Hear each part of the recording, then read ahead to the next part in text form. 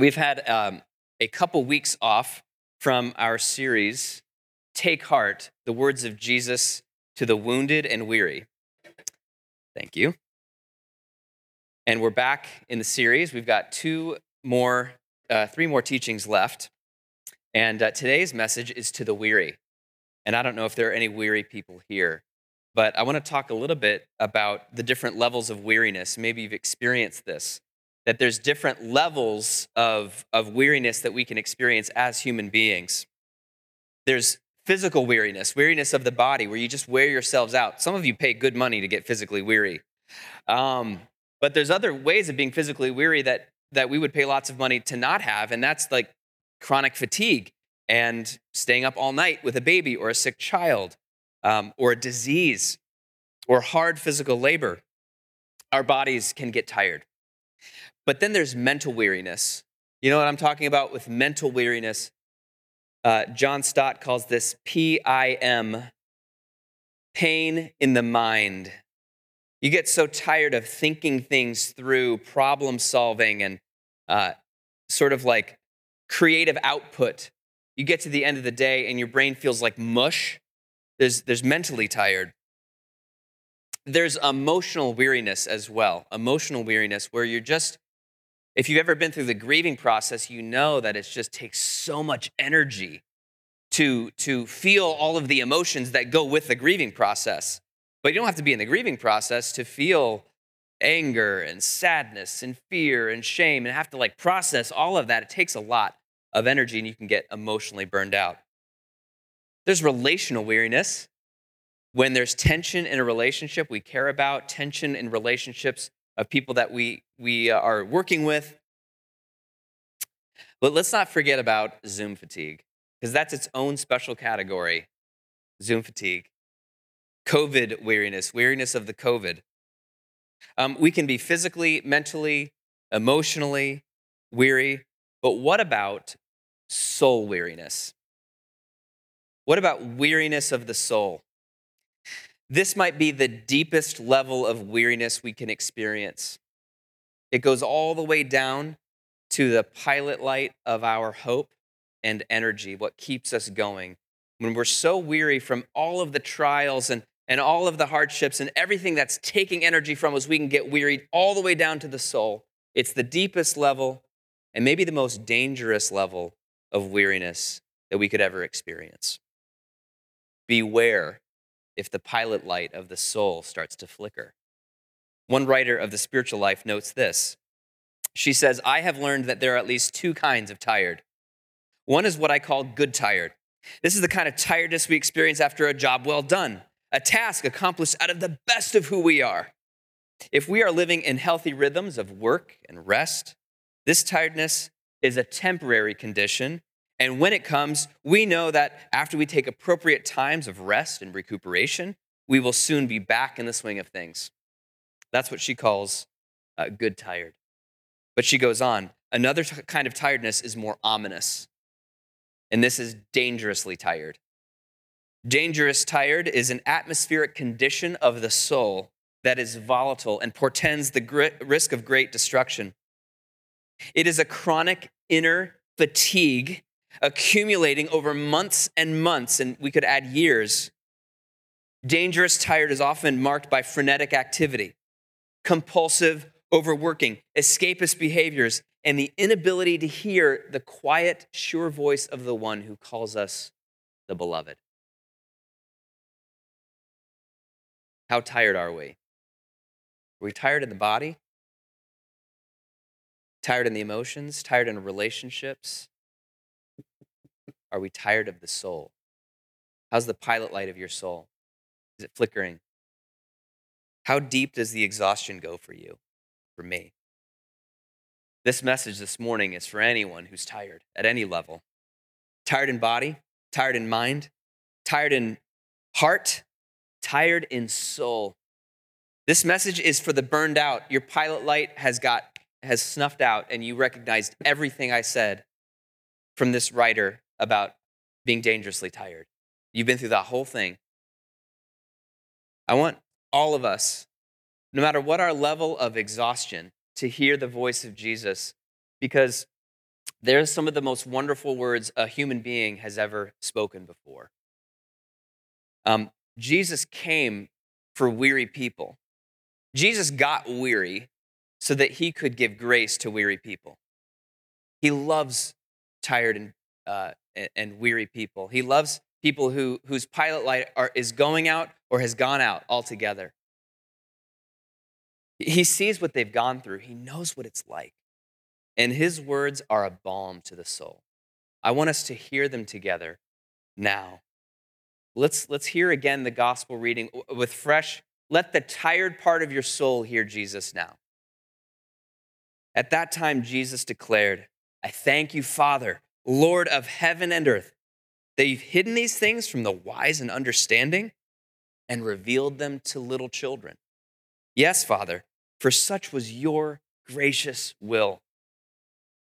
All things have been handed over to me by my Father, and no one knows the Son except the Father, and no one knows the Father except the Son, and anyone to whom the Son chooses to reveal him.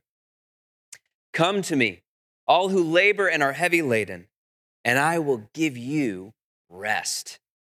Take my yoke upon you and learn from me, for I am gentle and lowly in heart, and you will find rest for your souls. For my yoke is kind and my burden is light. Sometimes translated, my yoke is easy and my burden is light. I want to highlight two invitations from Jesus in these words. First is an invitation to learn an open secret. And that's in the first two verses from his conversation, first three verses with his prayer to his Father. It's an invitation to learn an open secret. It's available to anybody. But it's a secret to a lot of people too. But the second invitation is also one that we can take up, and that is an invitation to take up an easy yoke. Let's look at the open secret first, and that invitation. And Jesus is surrounded by a lot of people, including his disciples and people interested in his ministry. And he just sort of breaks open into prayer. But he's praying aloud. Everyone can hear what he's saying. And he thanks his Father publicly that he's revealed these things to little children. And we have to ask the question, what are these things that are revealed? In short, these things is this open secret of the good character of Jesus, who he is and what he's done for you. He stands ready to love all of the exhausted people and anyone who has a great need in their life. He's good and he is able to help you, and he's actually come to serve you. It is his gracious will to reveal that to people. The Father wants you and me to know how good Jesus is and all of the amazing thing he's done on our behalf. No one knows the Son except the Father. The word here for know is like a type of knowledge that related to a family level knowledge. The Father knows the Son on a very deep level. Not just the facts about his life. The Father hasn't just read like the Wikipedia article about Jesus. Okay, the Father knows Jesus on a very intimate level. He knows his heartbeat. He knows his smell. He knows his tastes. He knows his heart. Here are things that the Father knows about his Son. He knows that Jesus is gentle and humble. The Father knows that, and he wants us to know that too. Jesus is kind and approachable. The Father knows that, and he wants us to know that too. Jesus gave up many privileges and comforts to live a human life. And it's an open secret that many people never fathom. But the Father knows about that, and he wants us to know that too.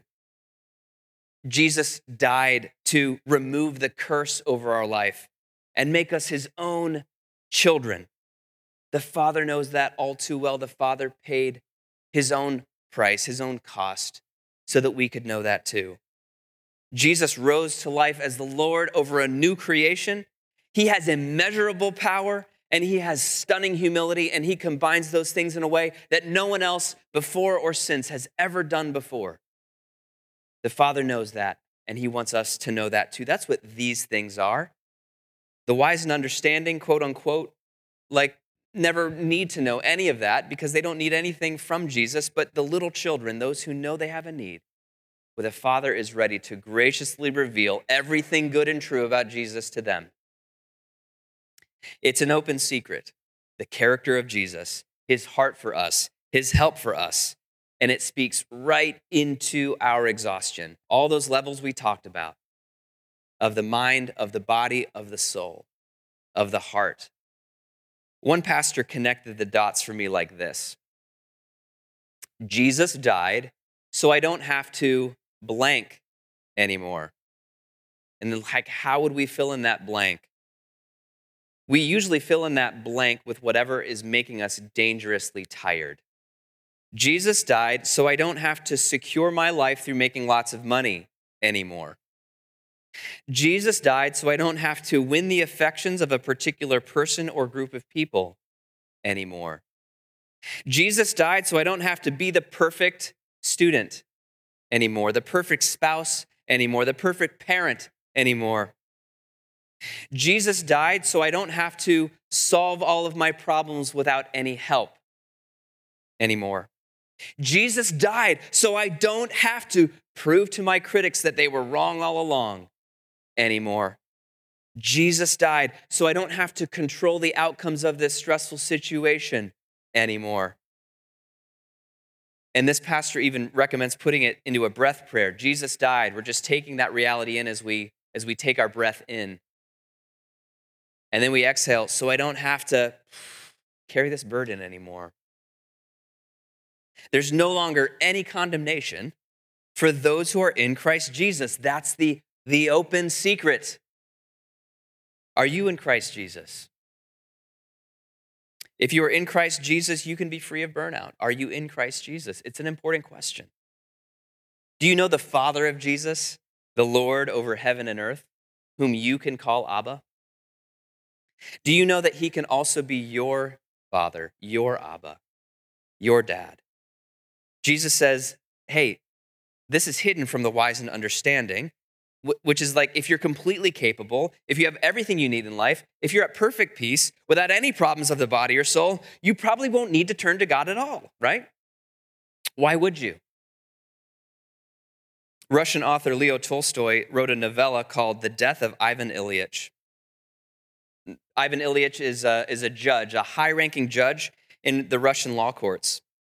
He's, quoting here, intelligent, polished, lively, and an agreeable man. And Ivan just sort of climbs the ladder of society through his subtlety and agreeableness and intelligence and handsome good looks. He marries a beautiful woman and they have kids. He starts to make a lot of money and he's like a Renaissance man. He's like, I'm learning cars. I'm getting good at bridge. And then he starts to get into interior decorating and he's like, he's good at interior decorating.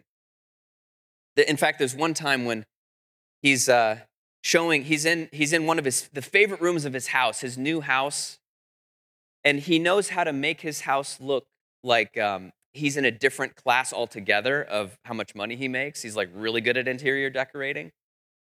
And he's up on the ladder showing this interior decorator that they hired, like, here's how I like the curtains to be hung. And he's like in the middle of like demonstrating this, and then he falls from the ladder and he hits his side. But he's like athletically built and he's in good shape, so he's like, it is nothing.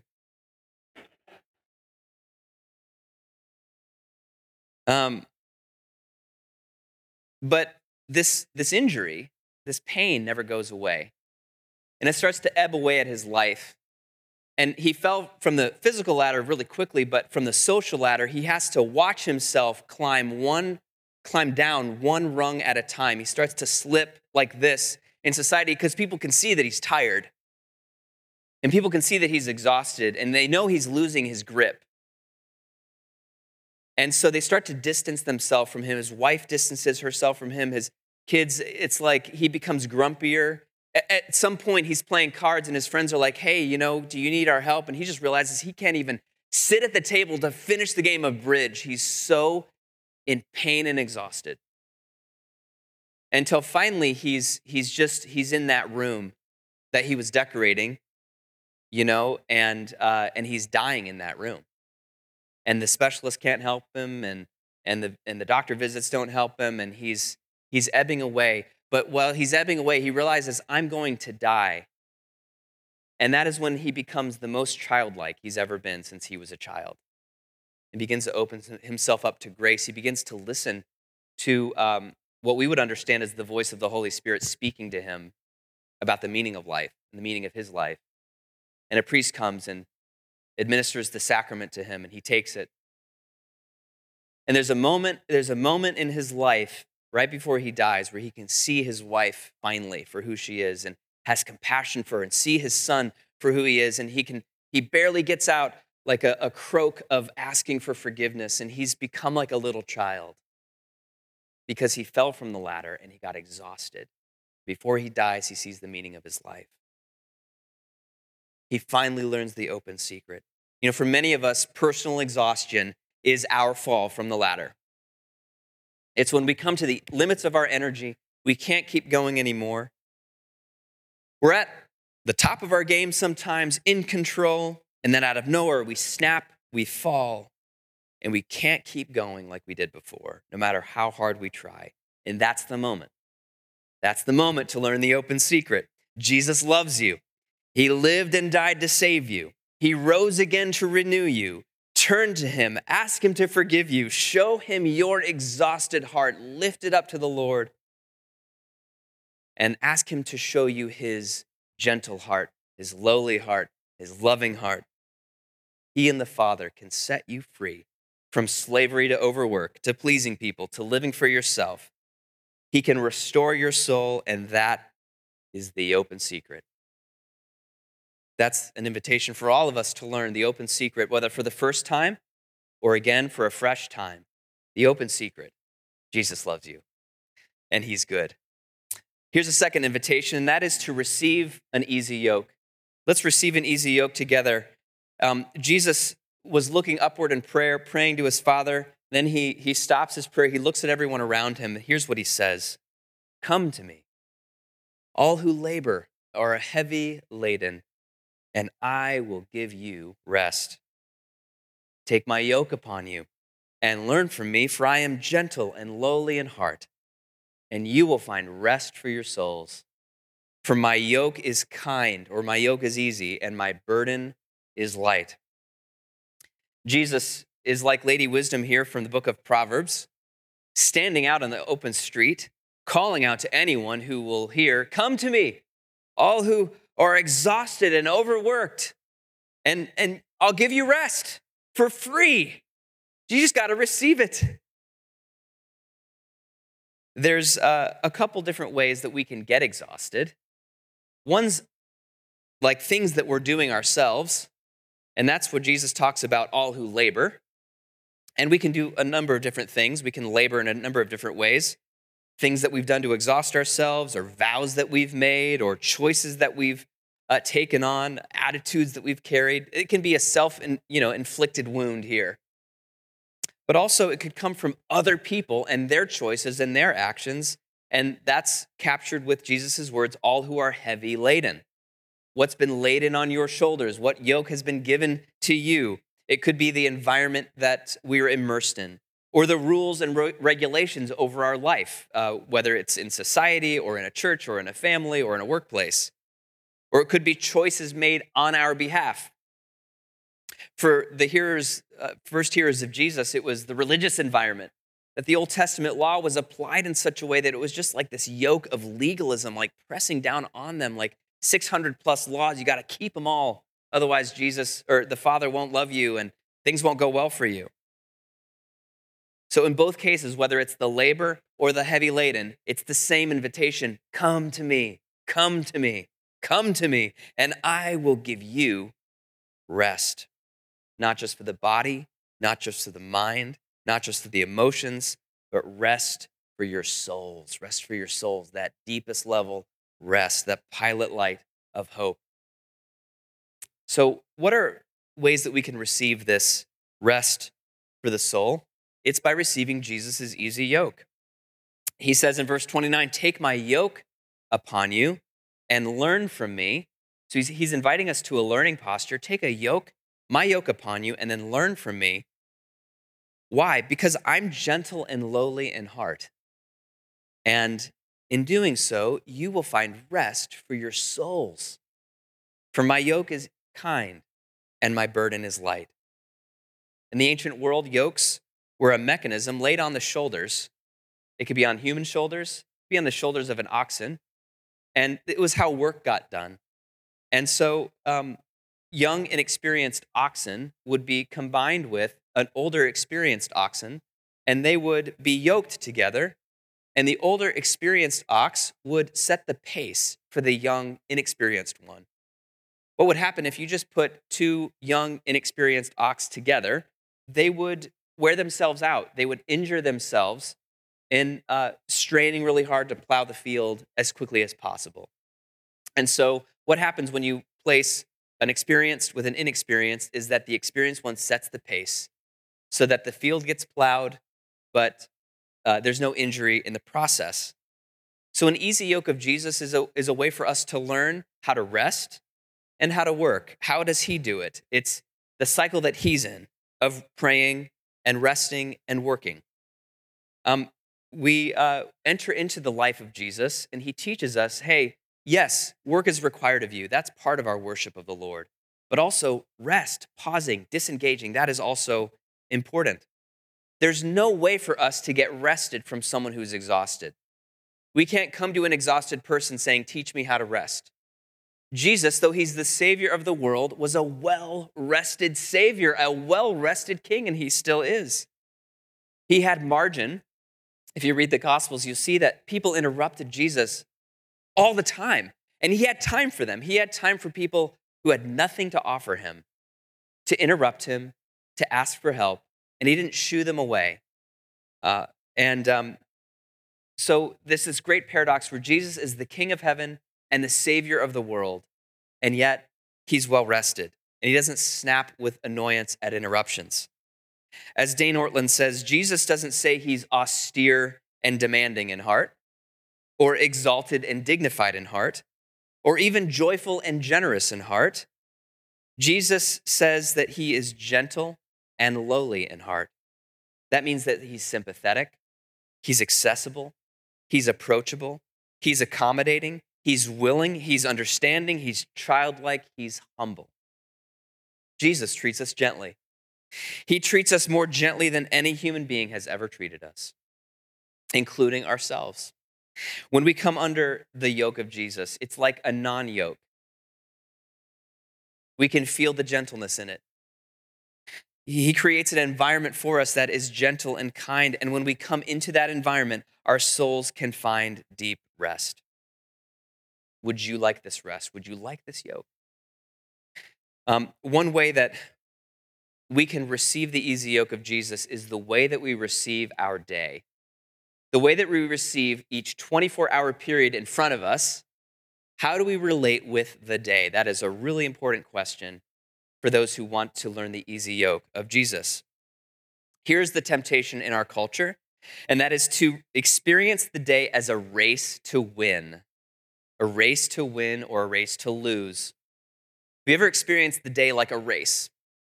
It begins with the air horn of our alarm. And it's like, you're already behind. Because you've got a lot of things you want to do today. You've got important projects on your mind. You've got phone calls to make. You've got things to do. And so you rise early with high hopes and a long to-do list and that sense of pressure. But the thing is, you're already behind because there's a line for the bathroom. And there's not a whole lot of time to eat a decent breakfast. And the bus is running late, or there's too much traffic on the Kennedy. And so you're like, I'm going to open my phone and get some work done there. But then like the deluge of requests come in on email, and one of them is an urgent request, all caps. Right? And your blood pressure rises, and then ding, ding, ding. The family text chain starts chiming in about like, have you made Thanksgiving plans? We need you to weigh in on some decisions. And so for the rest of the day, it's just like shoulder to the wheel. It's like meetings, phone calls, work, and scattered things here and there, getting yourself to practice, getting your kids to practice, food prep, chores, bedtime routines. And all the while you're competing with time. It's like a race. And the hourglass is just like going, the sand is piling up. The sand keeps piling up, but you can't keep up with the hourglass. You can't keep up with the race. And so sometime after dinner, you collapse in exhaustion. And your brain is mush, and your body's mush, and your to-do list is 36% done and 64% undone. And all you can do is veg out and feel discouraged. And by the way, you didn't do your quiet time. It's like, oh.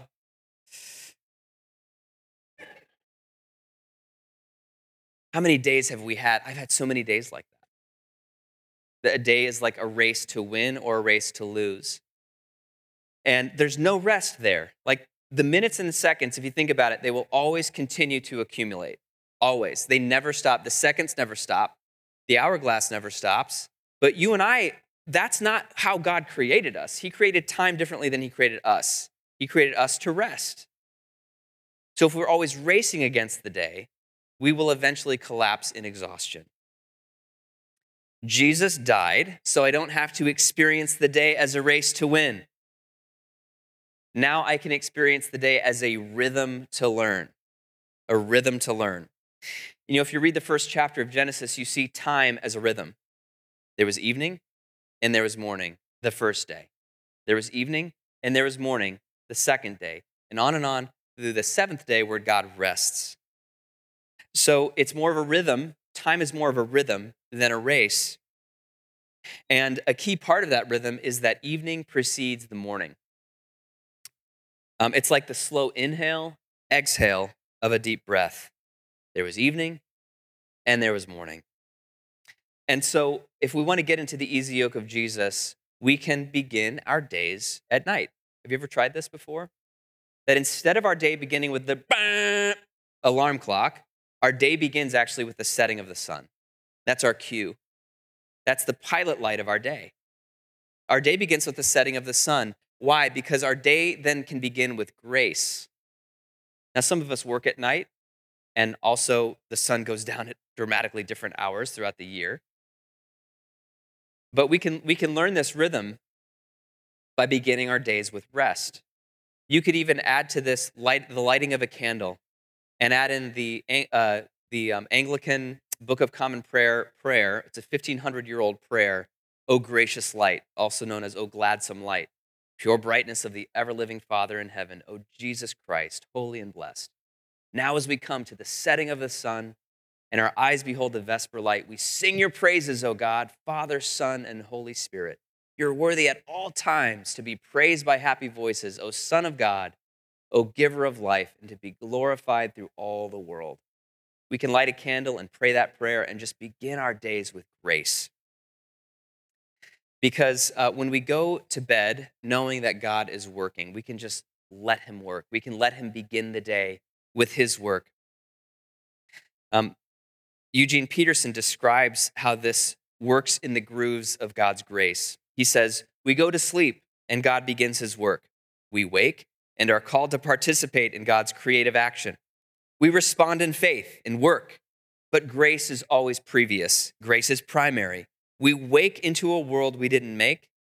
We wake into a salvation we didn't earn. In the evening, God begins, without our help, his creative day. In the morning, God calls us to share and enjoy and develop the work that he initiated. Isn't that a beautiful picture? So what this does is that if we can learn this rhythm, we can more easily step into what we call around here the daily office, which is called, it's fixed hour prayer. Maybe it only begins with a simple prayer at night with a psalm or lighting of a candle. But for those of you who are ready for another step, maybe you step into the fixed hour prayer where morning and noonday, you just stop and pause. Maybe you pray a psalm or take a few moments of silence before God to remember the easy yoke of Jesus. Remember, you don't have to earn the day. You don't have to win the day. That the Lord is working in your life. That Jesus is teaching you how to plow the field at his pace and in his time. But if you're just getting started, just try beginning the day with the setting of the sun and let God give you his rest.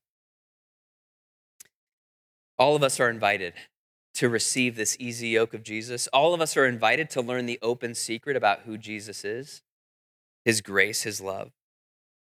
These words from Jesus are so life-giving. I want you to hear them again, taking them in as deep as you can. And here I want to use the paraphrase that Eugene Peterson penned.